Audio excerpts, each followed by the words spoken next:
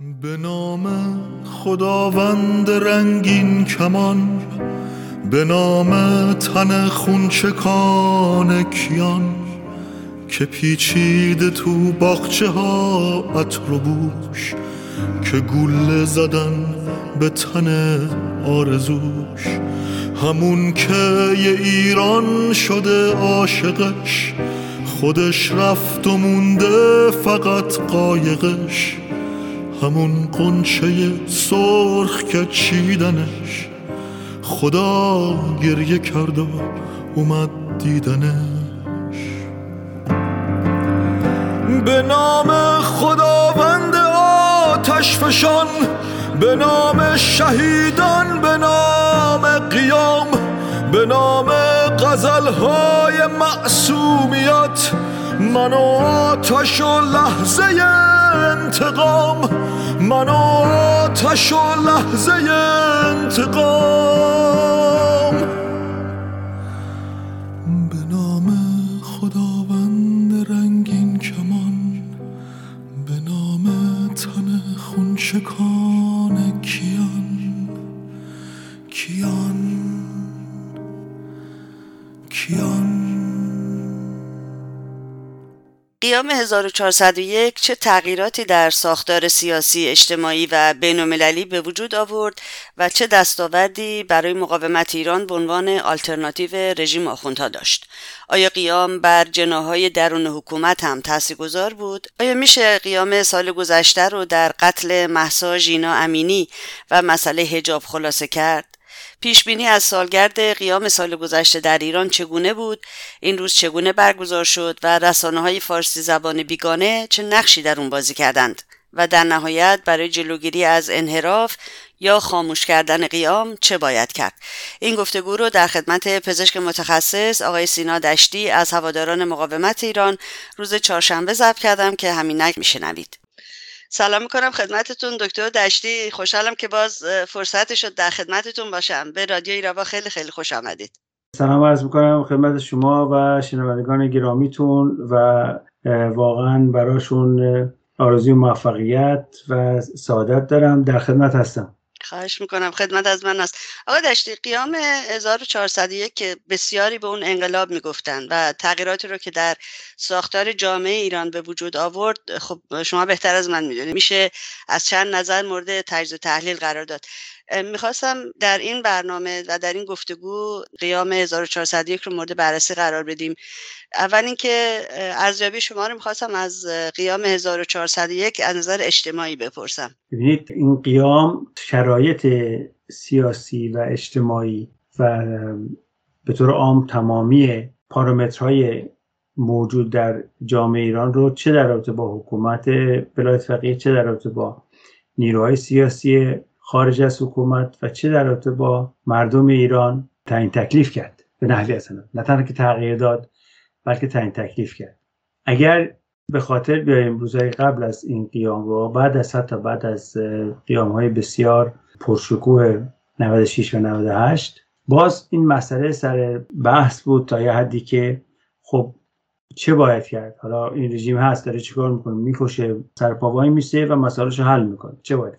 اما در واقعیت صحنه وقتی که این انفجار اجتماعی بعد از جنایت وحشتناکی که رژیم در حق ژینا مهسا امینی انجام داد و قتل ناجوانمردانه و اون رو به شهادت رسوند و اون واکنش عظیمی که از اون نقطه شروع شد و تحولاتی که در کل جامعه ایران، یعنی نه فقط در استانهای محدودی، نه فقط در شهرهای بزرگ، بلکه در تمامی کشور و طولانی بودن اون تحولات و تأثیری که گذاشت روی اپوزیسیون، اینها همش یک مرزبندی‌های جدی رو در رابطه با این رژیم برای ما ایجاد کرد. مشخص‌تر که این مرزبندی وجود داشت ولی پررنگشون کرده، پررنگ شد، واضح شد دیگه، از یک حالت پوش تئوریک در اومد.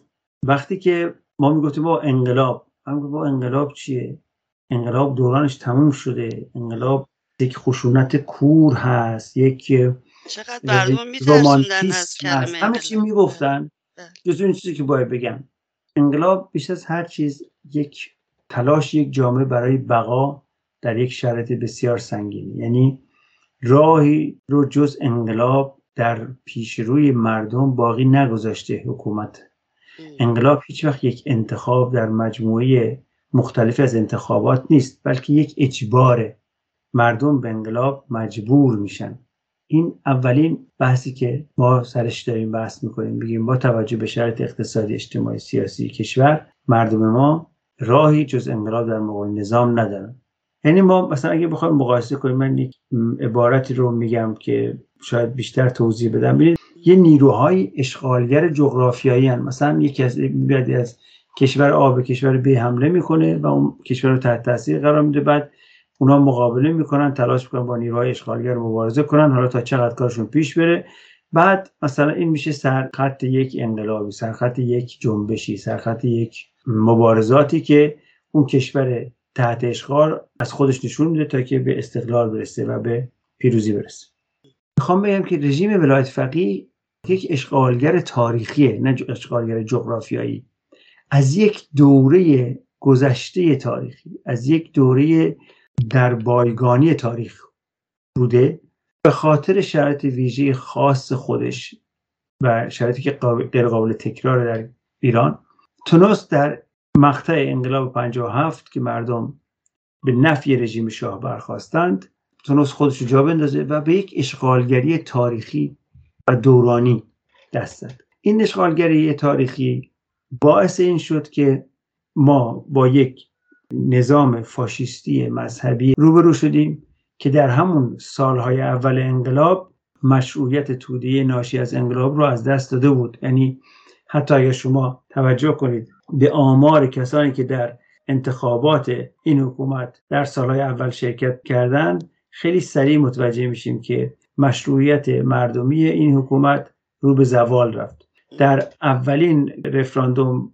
گفتن نزدیک 20 خورده میلیون شرکت کردن و 90%، 95%، 98% رأی مثبت دادن. حالا با تقلب‌های خودشون کار ندارم، مثلا اون رو باید بحث نمیشیم. در انتخابات که منجر به تشکیل مجلس خبرگان شد که قرار مجلس قانون اساسی باشه، این رقم به 15 میلیون رسید در آمار وزارت کشور. و در اولین انتخابات دور مجلس شورا که قرار شورای ملی باشه شد شورای اسلامی، اونم در اسفند 58 کل شرکت کنندگان به 10 میلیون تقلیل پیدا کرد. یعنی خیلی سریع این ماهیت رژیم برای مردم آشکار شد و توده‌های آگاه شهری ایران ازش فاصله گرفتند، به صورتی که این رژیم برای بقای خودش در 30 خردادش است، در مقطع 30 خردادش است، مجبور به کشتار بزرگ اجتماعی شد و از اون روز بعد این کشتار ادامه داشته تا الان. یعنی از اون روز بعد ما هیچ وقت هیچ خیابانی رو در شهرهای بزرگ ایران ندیدیم که خالی از گشت‌های سپاه یا وزارت اطلاعات یا نیروهای امنیتیش نباشه. من اصلا بحثم مثلا نیروی انتظامی یا شهربانی نیستم، من میگم سپاه به مثابه یک ارگان سرکوب اصلی و بازوی اصلی اختناق حکومت که علاقاده نباید نقشی در شهرهای ایران ایفا بکنه، ولی از خرداد 60 تا به حال در هیچ مقطعی از این حکومت شهرهای ایران از گشت نیروهای این سپاه و بسیج در امان نبودند. همیشه به مثابه یک اشغالگر داشته کشور رو کنترل میکرد. خب در این قیام نقطه‌ای که رسیدیم اینی بود که آقا مشکل نه در انقلاب علیه دیکتاتوری سلطنتی، بلکه در انقلاب نکردن بوده. مشکل در این نبوده که بخوایم به قول معروف انقلاب کنیم یا انقلاب مجدد کنیم. مشکل در این بوده که بعضی خواستن این دروغ رو به مردم بگن که آره بیاید رفرم میشه، خوب میشه، از رفسنجانی خوب میشه، رفسنجانی خوب نشد، خاتمی خوب میشه، خاتمی خوب نشد، روحانی خوب میشه. همه اینا از اون محور حفظ نظام تحت عنوان رفرمیست دفاع کردن و الان هم رسیدن به نقطه‌ای که خشونتگران نباشید خوب میشه. کی میاد؟ یک کسی میاد، حالا رضا پهلوی میاد یا یک کسی دیگه میاد، خوب میشه. خب این یه دروغ بزرگه، چون واقعا چیزی خوب نمیشه، همه چیز داره بدتر میشه. ما میزان اختناقی که در جامعه هست و شرایط سیاسی ایران قابل مقایسه با 10-15 سال پیش نیست. خب جنبش 1401 این مرزبندی رو روشن کرد. یک انقلاب الان انقلابی است که در برابر ارتجاع و بورژوازی همکاسش و وابسته به اون قد کشیده، مرگ بر ستمگر رو به عنوان یک شعار پیش برده، چه شاه چه رهبر.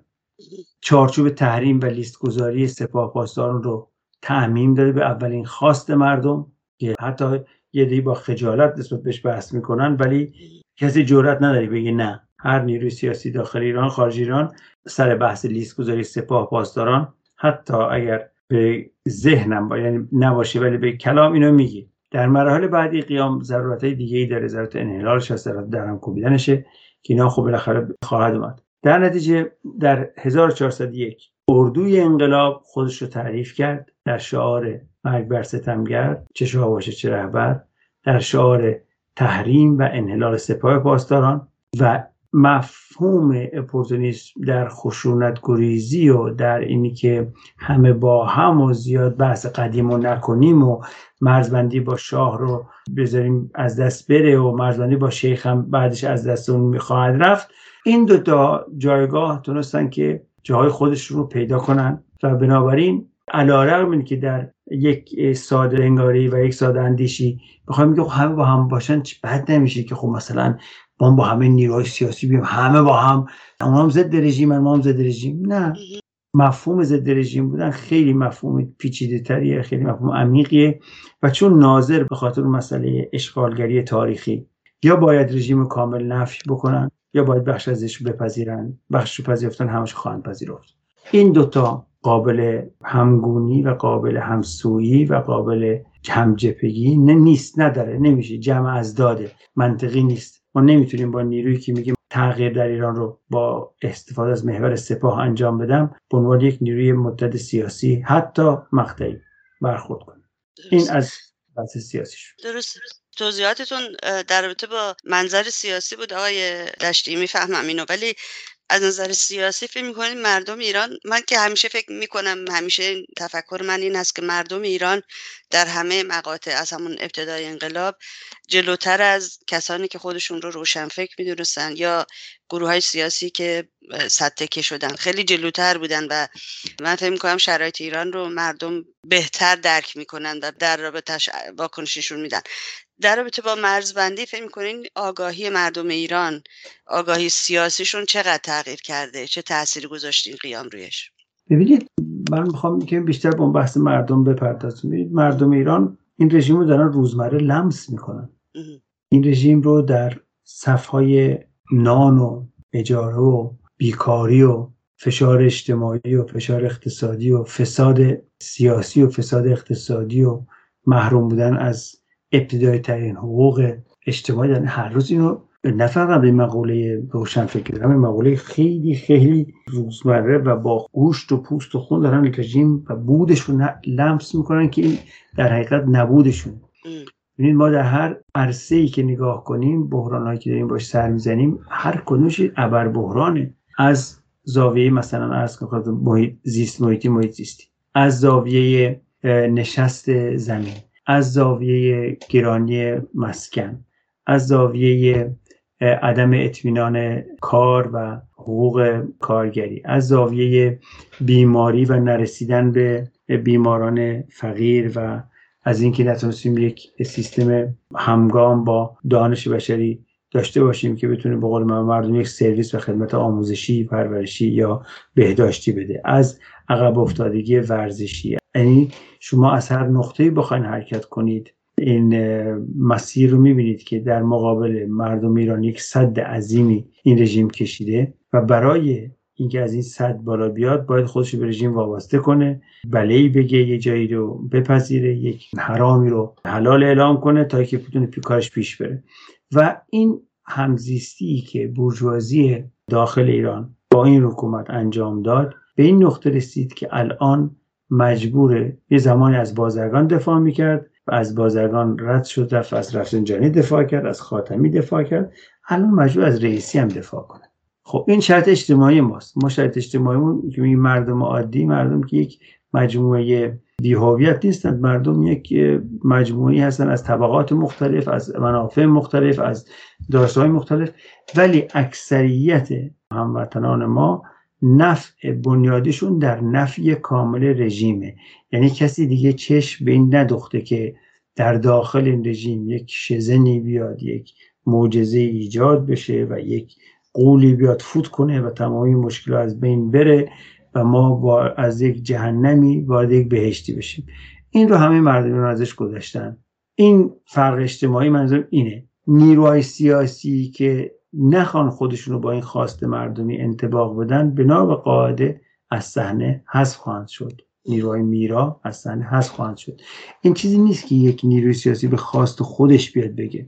در انقلاب روسیه من اینو چندین بار عرض کردم خدمت دوستان و در انقلاب روسیه تروتسکی در کتاب تاریخی انقلاب روسیه می‌نویسه که علتی که بلشویک‌ها پیروز شدن دال بر این نبود که بهترین تشکیلات داشتن یا بهترین کادرهای تئوریک داشتن، اصلا هم چیزی نبود.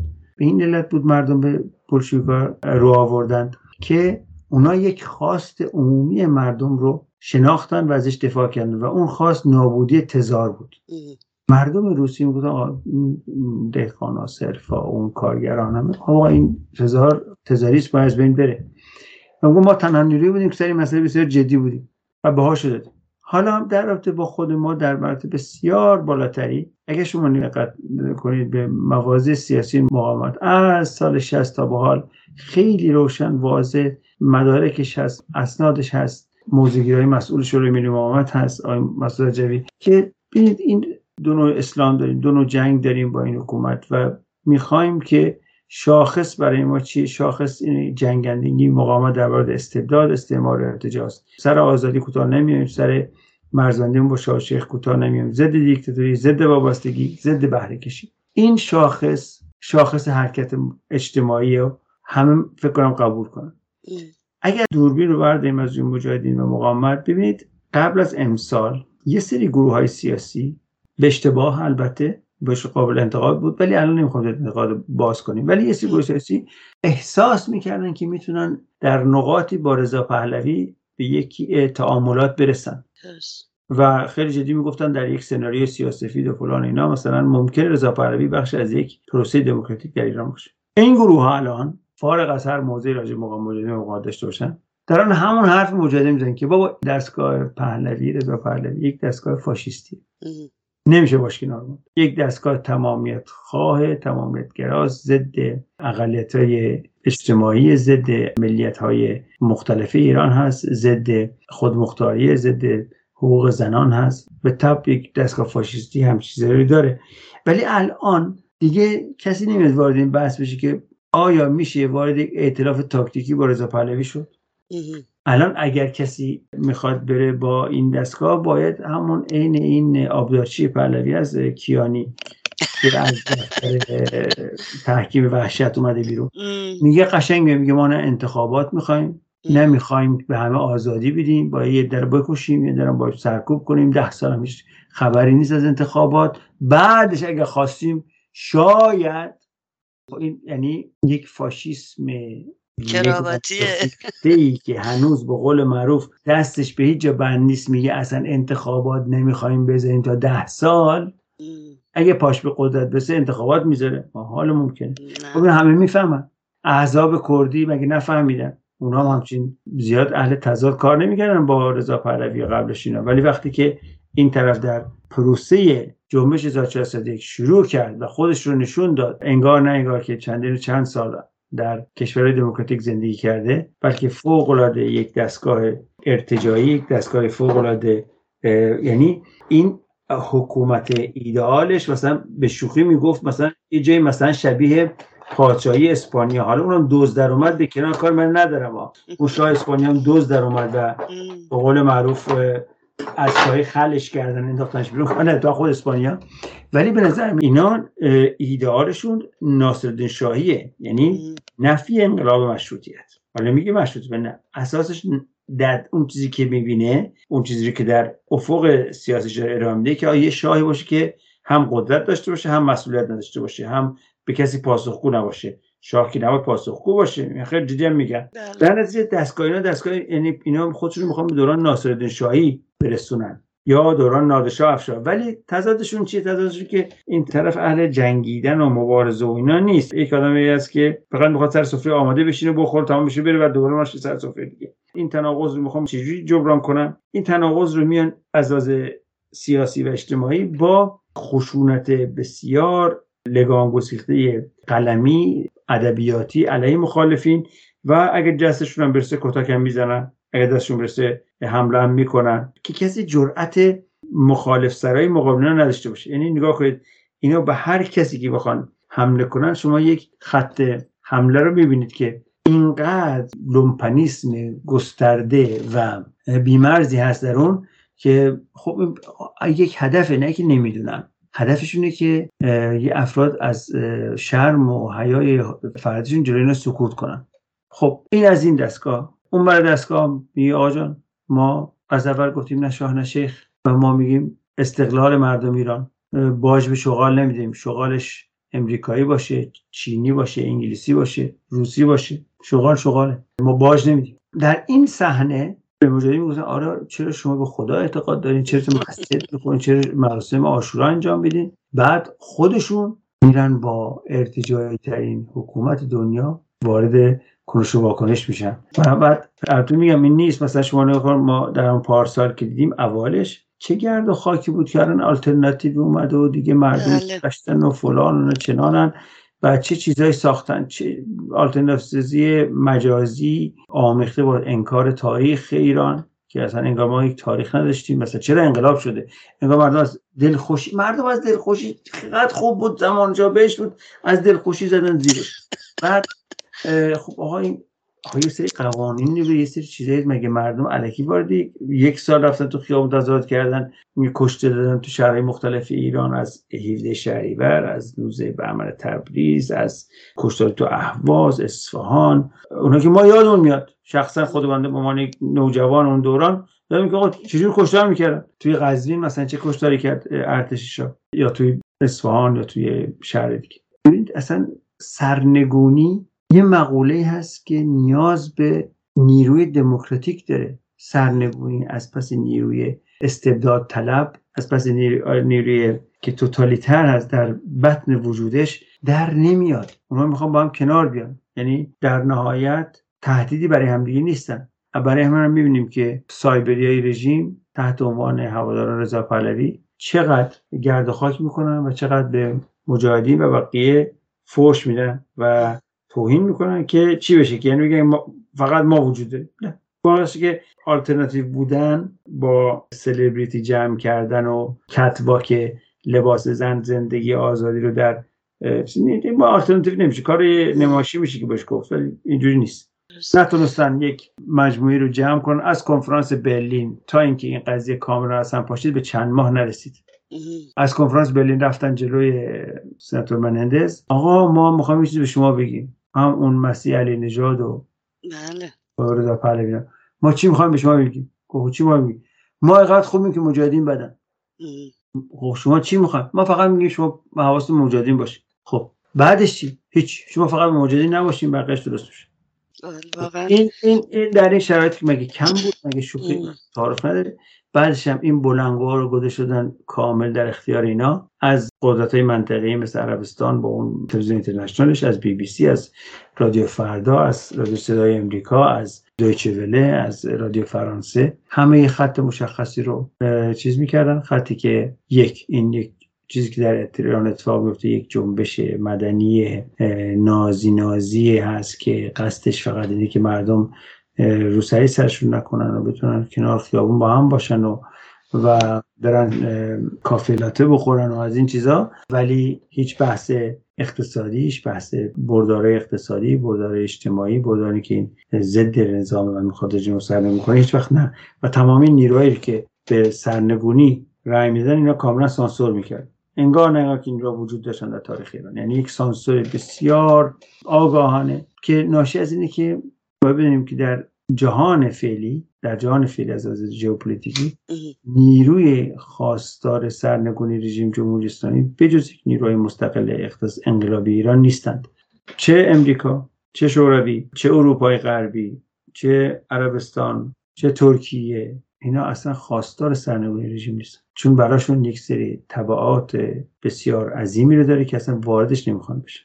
حاضرن تحملش کنن ولی انقلاب نشه، چون اون انقلاب براشون یک به قول خمینی زاویه‌ای باز میکنه که خودشون نمیخوان توش برن. دقیقاً. آقای دشتی، قیام 1401 از نظر بین‌المللی چگونه بهش نگاه شد؟ یا نگاه جامعه بین‌الملل نسبت به اون چگونه بود؟ از لحاظ مقبولیت اجتماعی خب بسیار بی‌نظیر بود. یعنی واقعا مردم خیلی از کشورهای اروپایی که من اونجا رو بیشتر شاهد دارم، امریکا و کانادا رو شما بهتر خیلی سمپاتی عمیقی نسبت به مردم ایران و جوانان ایران داشت و دارند. درست. همزمان نیروهای حکومتی در اتحادیه اروپا در چون منافعشون در حفظ رژیم هست، دست به یک بازی سیاسی بسیار رذیلانه زدن که خصلت بورژوازی که غریبی نیست. این هم واسه اینکه ما یه جنبش به قول معروف اومدیم فقط رو سری برداریم اینا و شاخصشون عرض میکنم وقتی که بزرگترین اجماع مردم اروپا، نمایندگان مردم اروپا خواستار در لیست گذاشتن سپاه شدند و این جوزف بورل که واقعا جرثومه مماشات و واقعا یک فرد کثیف بی پرنسیپی هست، مسئول سیاست خارجی اتحادیه اروپا، خیلی گفت نه چرا نمیتونیم بکنیم. یک دادگاه در اروپا باید بیاد یک تصمیمی بگیره تا ما ما اصلا کار غیر دادگاه. خیلی جالبه شما وقتی مجاهدین تو لیست گذاشتین رفت دادگاه نرفتین، بعد چه می‌خواست از در بیارین دادگاه 20 بار زد تو سرتون تا مجبور شدین حکم دادگاه رو اجرا کنین. الان برای این قضیه همه رو بعد سرخرمان به دادگاهی بیاد اعلام بکنه تا ما بررسی کنیم. این یه شاخصش بود. یعنی وقتی که تظاهرات خیلی بالا بود و چیز میکرد، هیچ چیز خاصی نداشتن، هیچ واکنش جدی نشون ندادن، هیچ حمایت جدی از مردم ایران نشون ندادن. البته شعار زیاد دادن، بله یه کارهای نمایشی میکنن که فوق‌العاده فاقد ارزشه، یعنی واقعا بیشتر سخیفه، بیشتر یک حالت رذالت سرمایه‌داری جهانی رو نشون میده. خب کارشون اینه، منافعشون تو اینه، منافع نفتی، گازی، بین‌المللی، ژئوپلیتیکشون تو اینه که این رژیم رو حفظ کنن. یعنی اونا به وظایف خودشون دارن اقدام میکنن، نباید ما توقعی داشته باشیم که اون این کار نکنه.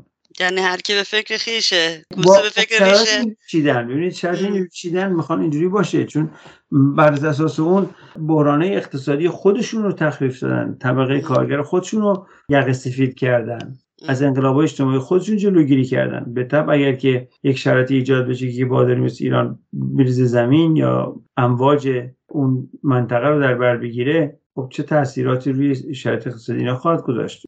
یعنی واقعا نگاه کنید، نه فقط از خود ما بگذاریم، از خود مقاومت بگذاریم. ببینید در ارتباط با اوکراین مجبور شدن که ازش دفاع کنن، وگرنه همچین چیزی نبود. مثلا روز اولی که روسیه به اوکراین حمله کرد، اینا خیلی ساده داشتن بهش میگن ما به این زلنسکی آبون نشیم، یه دونه تاکسی بعد میفرستیم بفرست از اونجا برو.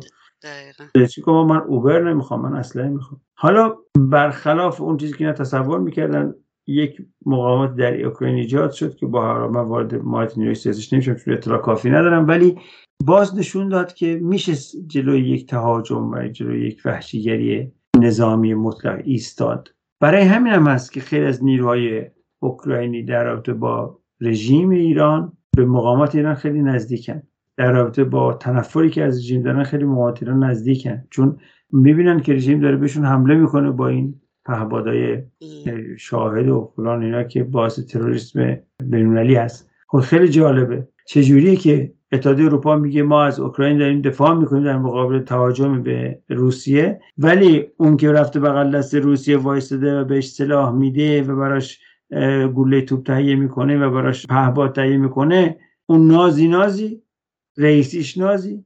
بابا این که همون که این هم هست که داره اوکراین شما رو داره میزنه. چجوری شد؟ یعنی کره شمالی اینقدر به روسیه کمک نمیکنه که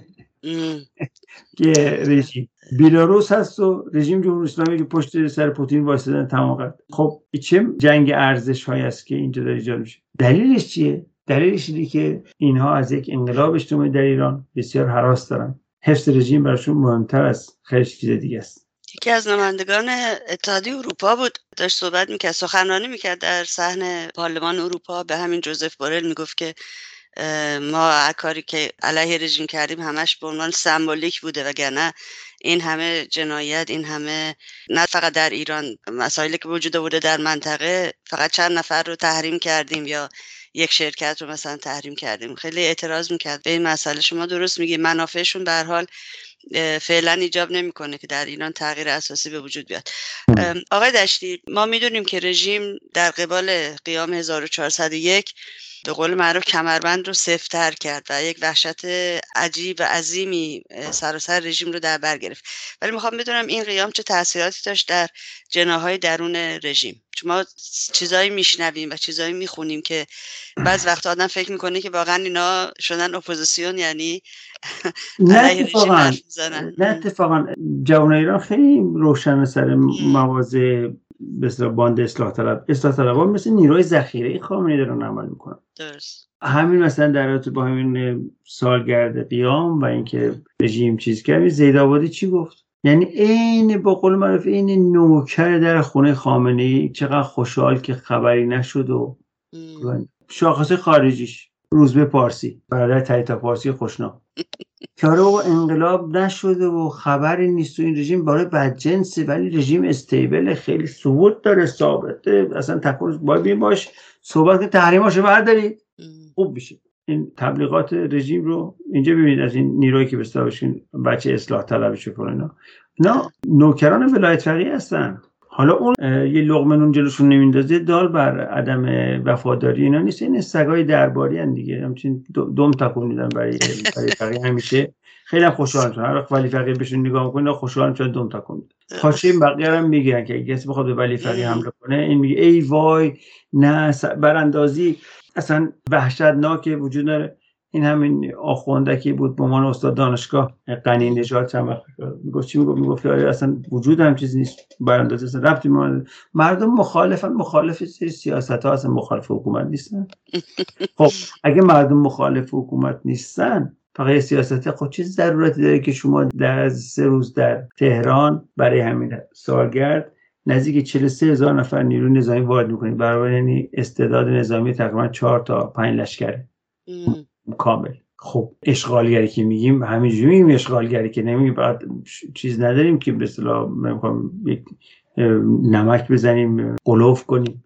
نمیگه آقا به غیر از نیروی انتظامی فقط سبابتش در این چند روز در تهران 42,000 نفر 43,000 نفر بودن. هر استعداد لشکر هر 10,000 نفر یه لشکر بزرگی کامله.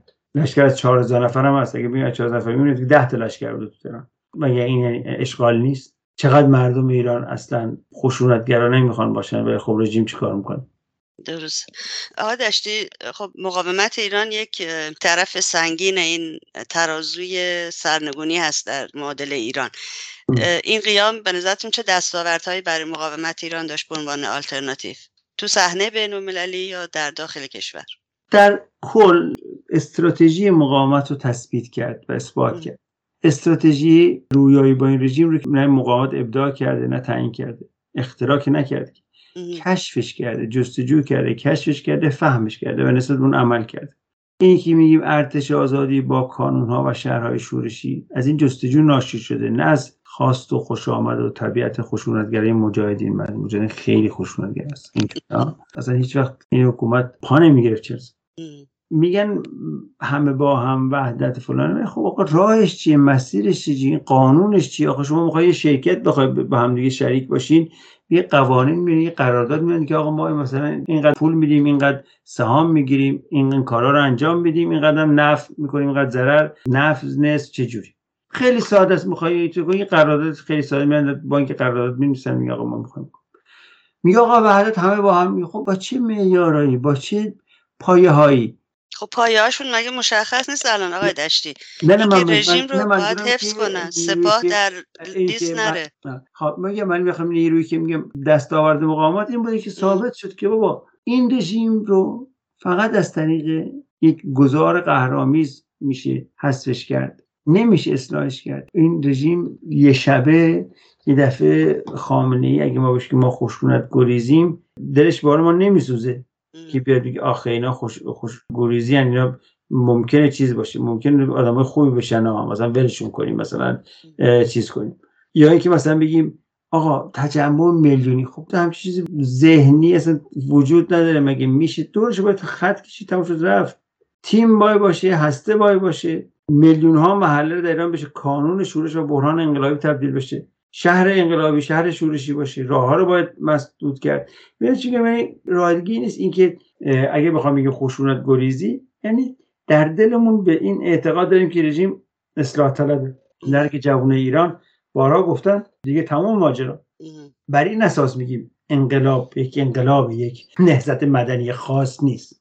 این بحث ماست. خب همین گروهی که شما صحبتشو کردین که خواستار، من میگم ناجی سپاه پاسداران باشه از عدالت، یا اینکه علیه مجاهدین هر جا میشینه حرف میزنه، این انقلاب رو، این قیام 1401 رو قصد داشت در قتل مهسا ژینا امینی که بسیار ناجوانمردانه بود و مسئله حجاب اجباری خلاصه بکنه. نظرتون چیه در این رابطه؟ خب اینا قصدشون هست که وجه سلبی انقلاب رو که مردم ازش عبور کردن به وجه اثباتیش نرسونن. که خب چی میخواد واقعا؟ من خوش جنساشون میگم، بعد جنسا رو ول کنیم. خوش جنساشون مثلا بحث میکنن که آره مثلا تحولات سال 57 88 خیلی مردم من تظاهرات کردن، اینجوری شد. خب میشه کاری کرد، ولی واقعش اینه که این مسیری نیست که ما بخوایم بریم. باید یک برنامه مشخص داشته باشیم، باید یک آلترناتیو داشته باشیم، باید یک برنامه مشخص سیاسی ارائه بدیم، باید یک پلتفرم مشخص سیاسی رو بذاریم روی میز که آقا نظرتون راجع به این چیه. برنامه 10 ماده خانم مریم رجوی از این زاویه ارزشمنده که ببینید نیروی سیاسی خارجی که میخواد از مردم ایران حمایت کنه، میگیم این حمایت گرد و خب آقای بورل هم میگه من مردم حمایت میکنم، از کی بهش گوش میده؟ ولی وقتی میگه خب یا از این برنامه 10 ماده‌ای حمایت کن، اون وقت معنیدار میشه حمایت. اون وقت از یک حالت توده انبوه گاز و دود و اینا به یک جسم جامد قابل لمس قابل اتکا تبدیل میشه. ما وقتی میگیم برنامه میگیم بر این اساس میگیم آقا این برنامه است. وقتی میگیم نه شاه نه شیخ، ناشی از اینه که دلمون میخواد این رژیم سرنگون بشه. اگه میخواستیم سرنگونش نکنیم که وارد جدیات و اصولش نمیشدیم. وقتی میخوای سرنگون کنیم ببین آقا ابزارش چیه؟ ابزارش این که آقا جون تو نباید با دیکتاتوری‌های دیگه قبلی هم تفاهم داشته باشی. نمیشه. ازش سرنگونی در نمیاد. یک حکومت قرون وسطایی متکی بر قتل و کشتار و شکنجه و دار و بدون هیچ پاسخگویی به هیچ نقطه‌ای در جهان جلو شما وایساده، تو میخوای بهش بگی نازی. این واقعیتی است که ما داریم میگیم. اون کسی که بخواد این واقعیت رو نفی کنه حتما منافی داره، حتما یک حساب کتابی توش هست. آقا یک کسی بده میگه آقا جان نوه خمینی که اومده بوده امریکا، رضا پهلوی رفته اینو از فرودگاه آورده بردتش هتل، یعنی تاکسی. با کسی که همچین بحثی هست سرش که اینقدر رابطش با کثیف‌ترین آدمای توی رژیم بالاست، از توش سرنگونی در نمیاد. کسی منافع حفظ بشه که این حکومت حفظ بشه، اون کارتلای نفتی کار خودشونو بکنن، تقسیم بازار ایران به نقطه خودش برسه، یک کمی مثلا مرتب‌تر، یک منظم‌تر، مثلا دیگه ریش پاسدارا رو بزنن بهشون لباس مگه میکنن، اونها چیکار؟ ماهیتشون اجازه نمیده. چون عرض کردم خدمتتون از یک دوران تاریخی دیگه اومدن. اگر متعلق به این دوران ما بودن که ما داریم زندگی میکنیم و باش تنظیم رابطه میکنیم، ما با زندگی‌های بیرونی خودمون یک تنظیم اجتماعی میکنیم که آقا بله حقوق بقیه باید رعایت کرد، اتحادیه کارگری باید وجود داشته باشه، حقوق زنان مهمه، حقوق اطفال مهمه، سر محیط زیست باید حواسمون جمع باشه. اینا مسائلی است که متعلق به دنیای مدرن دیگه.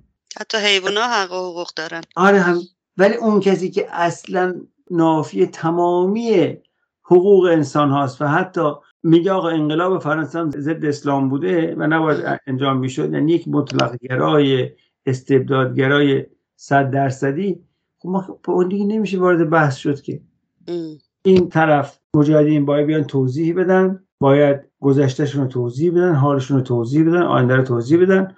اون طرف هر چی بشه میگه فراموش کنیم، خاکماله، نه خیلی خوب بود، میرفتیم میرقصیدیم، عرق میخوردیم. آقا چرا بزرگترین کسری بودجه از بعد جنگ جهانی دوم سال 56 از تصویب مجلس گذشت؟ چرا اون بحران اقتصادی که باعث فقر و فلاکت مردم ایران شده سال 54 تا 56 رو میخوان روش خاک بمالین؟ چرا میخوان ساواک رو نه تنها تطهیرش کنین بلکه میخوان دوباره چیز کنین؟ مثلا میگه ها عمو ثابتی، گفتن اگه عموش ثابتی عمش دیگه کیه؟ پدر بزرگش دیگه کیه؟ حتما آقا محمد خان قاجار وقتی یک جریانی با شکنجه به مثابه یک عمل ضد بشری مرزبندی نداره بلکه مخالفین سیاسی رو به شکنجه بیشتر داره تهدید میکنه که اصلا دیگه از توش آزادی در نمیاد که میخوام خودمون رو گول بزنیم. به مرگ تهدید میکنن نیروهای پیشرو رو. نه به نیروهای پیشرو، باز این اگه دستشون میرسه 2 میلیون نفر قتل عام میکنن همون سال اول. خب همین عملکردشون در خارج کشور نشون دهنده همون است آقای دشتی که در تظاهرات مسالمت آمیز علیه مخالفین حکومت آخوندها چاقو کشی میکنن. خب نمونه آخرش هم چند روز پیش در واقعش اینه که وقتی میگی من میخوام سپاه رو حفظ کنم، وقتی میگی من با سپاه میخوام کارم رو پیش ببرم، یعنی چی؟ یعنی این که من میخوام سپاه رو حفظ کنم تا سیستم استثمار کارگر ارزان ایران که ما کارگر ایرانی از چین هم ارزونتره حفظ بشه. علت دیکتاتوری سنگین و بی حد و مرز این حکومت چیه؟ میخواد یک سیستم اقتصادی رو حفظ کنه، میخواد یک روابط اقتصادی رو حفظ کنه، میخواد یه سری بنیانهای فساد اقتصادی خودش رو حفظ کنه. از بدجنسی نیست که یه سری منافع دارن توش. خب میخواد در این منافع شریک بشه. وقتی میخواد در این منافع شریک بشه خب باید در سپاهش هم شریک بشه. کما که اونها در ساواک هم با این حکومت کنار اومد. ساواک هم به امام خمینی وارد خدمت شد. خب به طب دشمناشون هم میشن مجاهدین و نیروهای مارکسیست و نیروهای ملیت‌های داخل ایران و نیروهای آزادی خواه و دگراندیش. یعنی به خاطر عمق تضادهایی که ما داریم در جامعه ایران جای میانه بازی نیست، جای این که وارد به قول معروف شیش و بش کرد و با این رژیم وارد بحث شد وجود نداره، به طور واقعی وجود نداره و ثابت شده. نیرویی که میخواد کنترل بکنه اگر ضد مردم باشه، اگر به مردم اعتقاد نداشته باشه، اگر به دموکراسی اعتقاد نداشته باشه، به تبع باید با کشتار سر کار بیاد. خب ابزار کشتار چیه؟ سلاحش از کجا در سپاه دیگه. فاشیسم هیچ وقت در هیچ جای دنیا، تاکید میکنم، فاشیسم در هیچ جای دنیا بر اساس اکثریت آرا به قدرت نرسیده. نه در آلمانش، نه در ایتالیاش، نه در اسپانیاش. فاشیسم با استفاده از اهرم‌های اجتماعی احزاب بورژوازی دست راستی به قدرت رسید. چون اینقدر وجودش باعث تنفر عام مردم هست که هیچ وقت اکثریت نمیشه به دست بیاره. خب اینم الان رضا پهلوی چون توانمندی اکثریت رو نداره، اصلا چیزی به نام مردم اعتقاد نداره، اصلا چیزی به نام مردم براش اهمیت ندارن، برای رسیدن به قدرت به کی دست میزنه؟ به ابزار سلاح بورژوازی داخل ایران، یعنی سپاه. آقای دشتی چند روز الان داره از سالگرد قیام 1401 میگذره. پیش بینی خب نمیدونم، خیلی‌ها تبلیغ میکردن، خیلی‌ها میگفتن که در ایران دوباره شلوغ خواهد شد در سالگرد قیام. ارزیابی چگونه بود؟ چگونه میشد پیش بینی کرد که چه میگذره تو ایران و این روز چگونه برگزار شد؟ و فکر می‌کنم مهم باشه که بدونیم رسانه‌های فارسی زبان بیگانه چه نقشی بازی کردن در این مورد. خب رسانه‌های فارسی زبان قصدشون اینکه وزارت خارجه‌شون ازشون راضی باشن، اون قصدشون اینه که جنبش سرد بشه دیگه. برای همین هم مثلا یه سری افسانه‌ای میگن تظاهرات میلیونی و فلان. خب جواب نداره. تظاهرات میلیونی که نمیتونه، وقتی که شما 40,000 نفر نیرو وارد کرده تو تهران، تظاهرات مگه پیش میره؟ مگه شوخیه؟ وقتی میگیم استراتژی کانون‌های شورشی هست، وقتی استراتژی شهرهای شورشی، محلهای شورشی هست، این استراتژی یک چیز دل بخواه نیست. یک واقعیت است که وجود داره، چه ما باشیم چه نباشیم. راه دیگه‌ای برای سرنگونی رژیم نیست. خب الان رژیم میگه من سرنگون نشدم، بنابراین سرپا هستم، بنابراین ثابت هستم، بنابراین با من بسازید، من تعیین میکنم تو ایران چه خبر میشه. نفرای رژیم هم اینو میگن که آره بابا هیچ خبری نشد و اپوزیسیون خارج کشور فشله و کاری نمیتونه بکنه و فلان اینا. خب ولی واقعیت اینه که اگر رژیم در آستانه فروپاشی نبود، نیازی به این واکنش نظامی با این صورت نداشت. نیازی به این نداشت که بیاد تمام شهرداریاش اینا رو مثل برج و باروهای نظامی چیز کنه، تمام این برجای تلفنی رو دورش زره بکشه. چرا؟ خب اگه در یک دیده ساده‌انگارانه میگیم خب خوبن دیگه، موفق شدن دیگه، بله موفق شدن، این دفعه هم سرنگون نشد. ولی در یک دیدگاه واقعی، در یک دیدگاه انقلابی، ما ضعف رژیم رو در این قدرت نمایش میبینیم. ضعف رژیم هست که نمیتونه چیزی جز اعدام و سرکوب رو قول بده به مردم ایران که اگه این کارو بکنی نابودتون میکنه. خب از ضعفشه. تا کجا میتونه اعدام بده؟ تا روزی که تعادل قوای نظامی به نفع مردم ایران عوض بشه. نمیدونم شما شنیدین یا نه آقای دشتی، حتما میدونین که تو تورنتو کانادا هم یک تظاهراتی گذاشته بودن برای سالگرد قیام و آقای اسماعیلیون که یکی از این چند نفری است که قرار بود با هم آلترناتیو درست بکنن، یک گفتمان دیگری رو داره بهش دامن میزنه و فکر می‌کنم قدیمی است این گفتمان البته، ولی دوباره دارن احیاش میکنن که اگه دولت‌های دموکراتیک میخوان رابطه خودشون رو با رژیم نگه دارن، مثلا زندانیان سیاسی رو در نظر بگیرن، مثلا مسئله حقوق بشر رو در نظر بگیرن.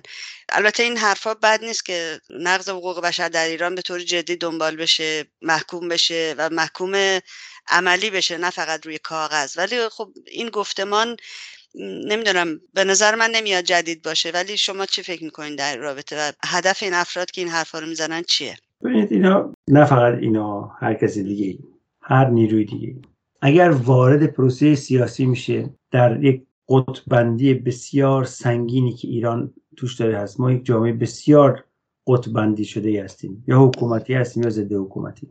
وقتی وارد این میشه و اولین لدل ورود، اولین لگدش رو به مجاهدین میزنه که بزرگترین قربانی سیاسی دیکتاتوری در ایران بودند، به طبع چه بخواد چه نخواد در قدم بعدی با سر میره طولش.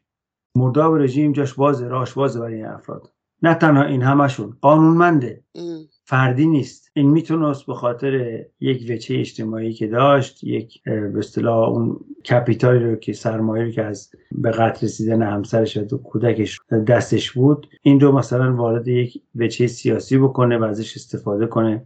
ولی وقتی که ذات نیافته از هستی بخش، که شود هستی بخش، نمیتونه. وقتی که طرف با دیکتاتوری ساخته، در یک عنوان میخواد با دیکتاتوری مبارزه کنه، اون چیزی رو که داده نه بر اساس یک فدای آگاهانه بلکه بر اساس یک تصادفی بوده و نخواسته تا آخرش بره، ولی میاد و خودش رو اول از همه مدعی میبینه، به نظر من قانونمند از این افراد نمیشه انتظار دیگه داشت جز که کامل صحنه حذف بشن، چون خواست مردم رو باید نمایندگی کرد. خواست مردم ایران نابودی رژیم ولایت فقیه.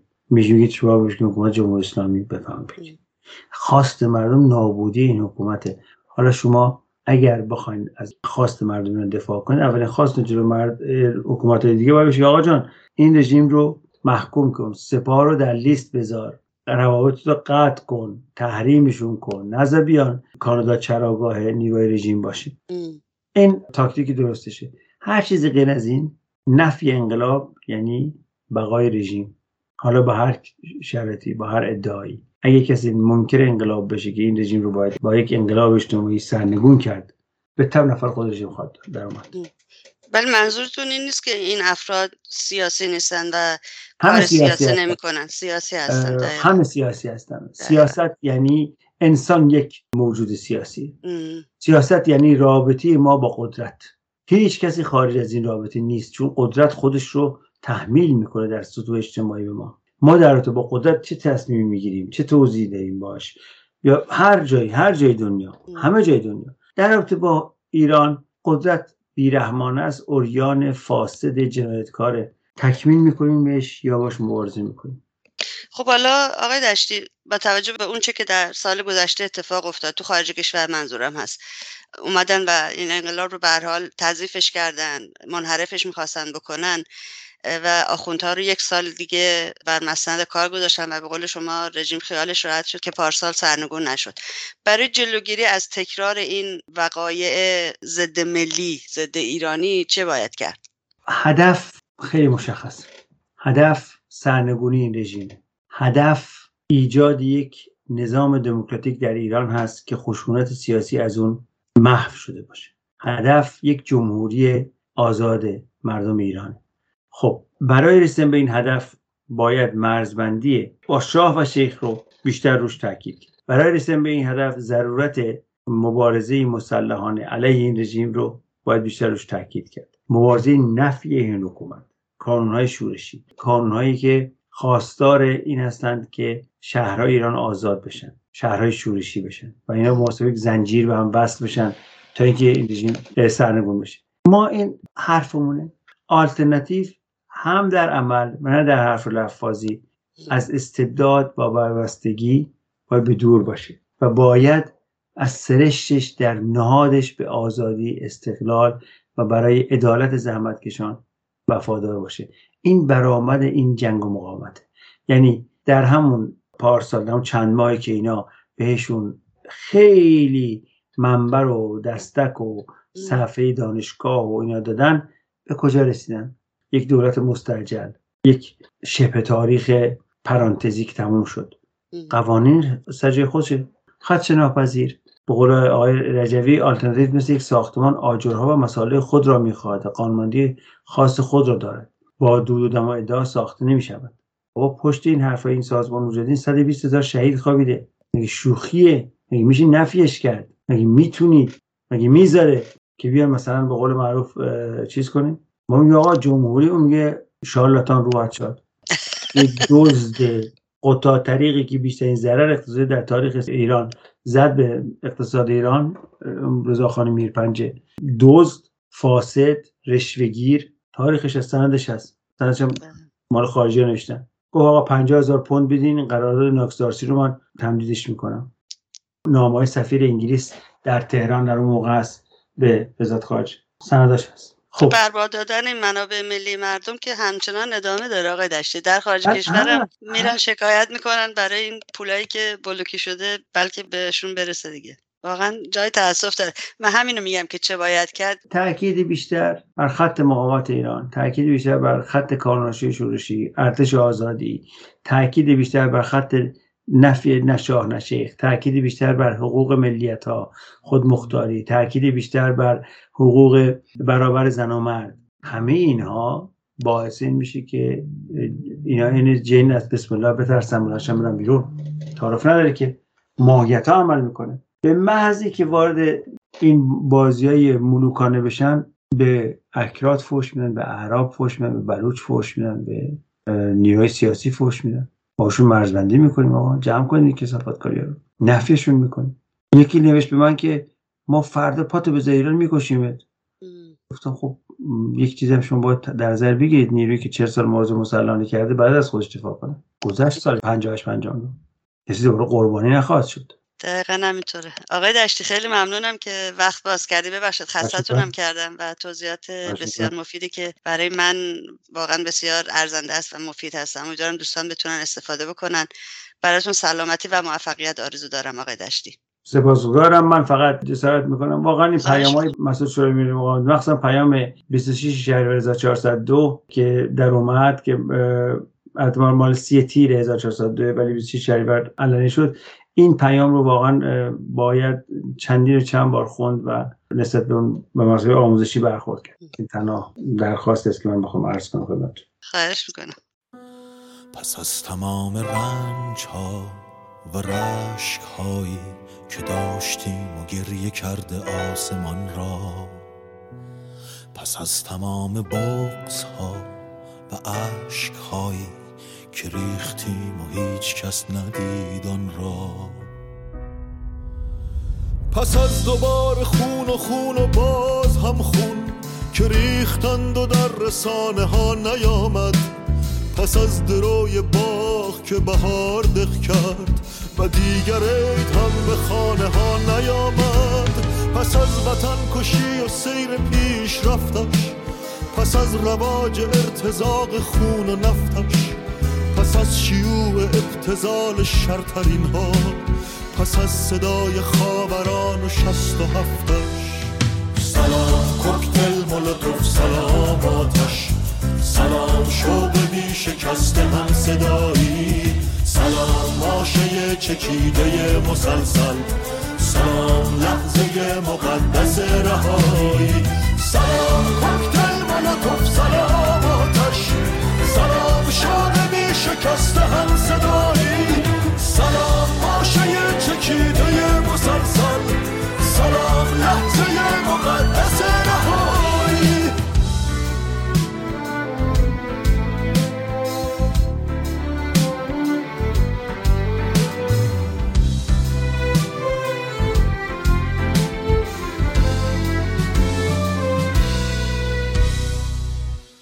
پس از تمام دشت‌های تشنه‌ای که شبیه بغض‌های ما فرو نشستند، پس از تمام تیرها که وقت فریاد درست روی سیبک گلو نشستند، پس از غمی که چیره شد به شادگان‌ها و مرگ دشت زیر پای پادگان‌ها، پس از ارومیه و خشکی لبانش، سیاه بختی تمام بختگان‌ها، پس از تمام مادران داغ دیده، پس از گلوله ها و سینه جوان‌ها، پس از نگاه شرمگین و تلخ بابا، صدای تق تق شکست استخوان‌ها. سلام کوکتل مولوتوف، سلام آتش، سلام شوق بی شکسته هم صدایی، سلام ماشه چکیده مسلسل، سلام لحظه مقدس رهایی، سلام کوکتل